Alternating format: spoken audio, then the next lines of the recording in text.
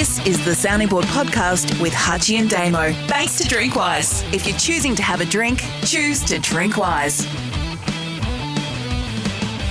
Question time on the sounding board for Drinkwise. If you're choosing to have a drink, choose to drink wise. Hutchie, I'll give you the new ball today.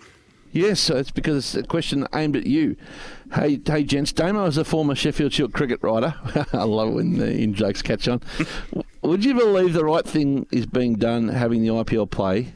Or do you believe play despite the alarming number of daily cases? Does this make the T20 World Cup in India later this year more likely? And if it does go ahead, do you believe players and nations will be reluctant to send players and staff over if the numbers remain the same? I'll deal with the second part of that question first. I think it absolutely puts in jeopardy the T20 World Cup in India, particularly given that there's at least one country, i.e. that country being Australia, who won't allow people back from India. Why would you go as a starting point? So that's that part of that question. Is it the right thing that's still being played? Again, without being on the ground or anywhere near the ground, it's hard to have a comment on that, Michael. I do know that reading more and more about it, it certainly sits very, very uncomfortably with me right now that it is going ahead. But that's a view from the cheapest seats of all time. I do also factor in that there are people who are associated with the tournament who say that they're getting told by certain people within the country at high level that it's actually a form of respite, as AFL was, as NRL was last year at the peak of the COVID problems we had here in Australia. It's not even a question that they have to play. They have to play.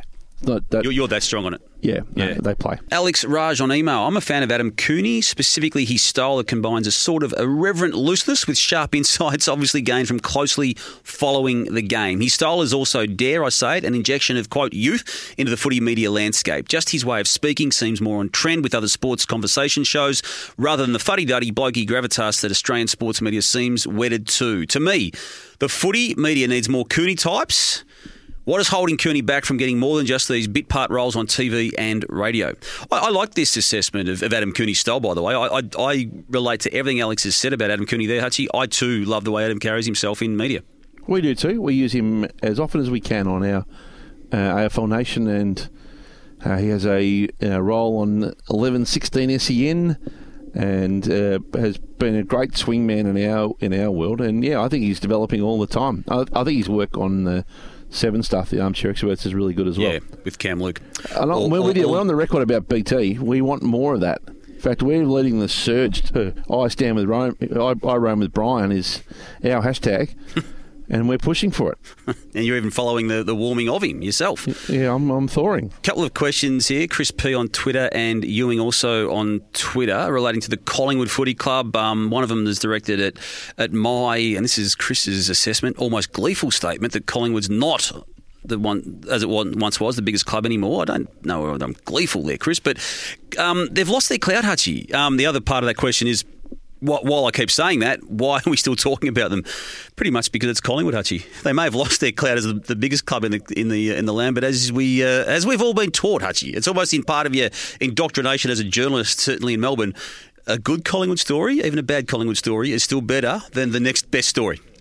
Well, there's two metrics: how much you love them and how much you hate them. So you're talking here, Chris, about people who. How big they are in the like category. Well, there's a whole audience out there that likes to see them fail. And that's why they're getting mass media, because everyone's revelling in it. Well, not everyone, but some people are revelling in it. So, yeah, they're probably not the biggest club. Who is now, actually? I put West Coast ahead of them now, but am I right in saying that? I put Melbourne Storm ahead of them when it comes to a brand. Am I right in saying that? And who would you put in front of them? Well, it depends how what question are you asking? Who's the biggest brand? Who's the biggest club in the country? Who are everyone the most interested in? What metric are you judging biggest club on? Again, this is a far deeper conversation, isn't it? Than one we can just fob off in a question on question time here. Yeah, I mean, commercially it'd be West Coast. It'd be West Coast on that front. I could make a case for the Brisbane Broncos. They've been on the table for bottom for 18 months and getting mass media. Yeah, they dominate their town like. You could have made a case for them in the 90s, couldn't you? But I wouldn't be making one for them right now. I think they're still in the conversation. So there's some big brands around like the Brisbane Broncos and the Perth Wildcats and the West Coast Eagles and You've the Adelaide Crows. You've got to have, again, part of this conversation, you've got to have a hatred component to it, don't you? To be a big brand? Yeah. Well, I don't know how you're judging. What are you judging on? Well, you tell me how I should judge it. That's what I'm asking you. If you're asking who people in Australia are the most interested in, I would say it's the Sydney Swans because they are a standalone team. I wouldn't. In the biggest city, and they're on the sponsorship metric, they're ranked 1, I think. No, I'm not having that. There you go. So it depends how you judge. Yeah, fair enough. Chris Diastoli on Twitter with the potential... Sorry, if the question is who derives the biggest emotional reaction to fans, good, bad or indifferent, it's Collingwood. Yep. Chris Diastoli on Twitter, with the potential of ongoing border closures, do you see a possibility of the AFL chartering private jets aircraft to transfer players interstate? It goes on a little bit. Chris, they're actually already doing that. Last year, right? Yeah, that happened last year. They're actually doing that, and even as we speak today, there's issues about obviously Perth, given there was for a second consecutive week no crowds, and obviously a few more matches to come in Perth. Looking at being moved around, that's all being discussed as we speak on this particular Monday of this week.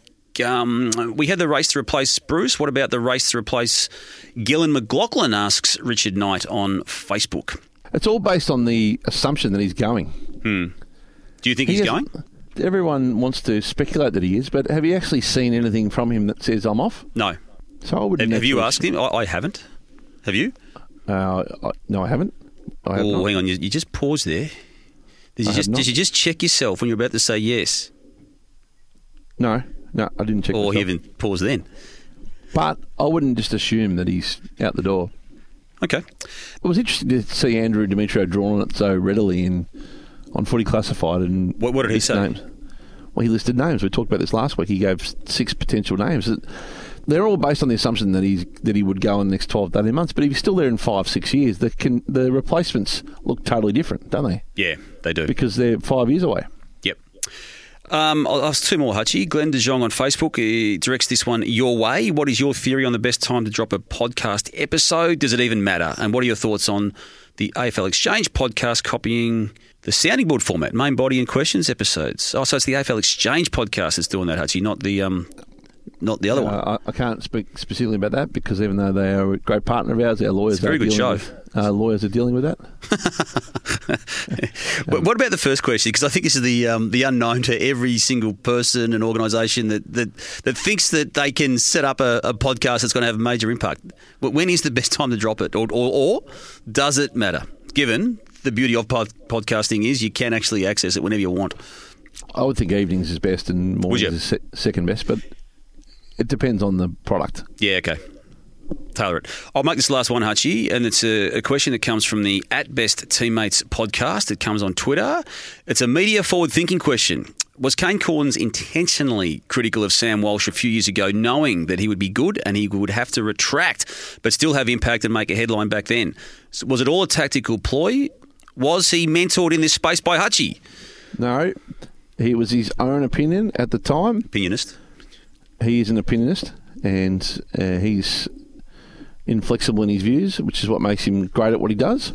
So I don't think Kane's opinions aren't for sale. I mean, he makes such strong statements, and sometimes way early than anyone else is prepared to make. Sometimes they come back and get him. Every time I've seen that happen to him, he's been brave enough and noble enough to say that he might have got 1 or 2 wrong along the way. That's what happens. I don't think he would have ever set out to do what you're asking there about saying something with the purpose of it coming back to bite him. I think the only reason that he retracted the Sam Walsh was because the segment asked to what thing you'd take back, didn't it? Wasn't it a segment on Footy Classified where you had to list or Sunday Was that the Footy specific? Show? Was it? Yeah. Yep. But good on him for putting his hand up and saying he got it wrong. And I mean, the body of work's building by the week, isn't it? Absolutely. Yeah. No, he's hanging in there on the Crows, though. Good on him. Yes, actually. Yeah. He was a bit shaky there after week 3, I think it was. But he's now doubling down again. That was question time on the sounding board for Drinkwise. If you're choosing to have a drink, choose to Drinkwise.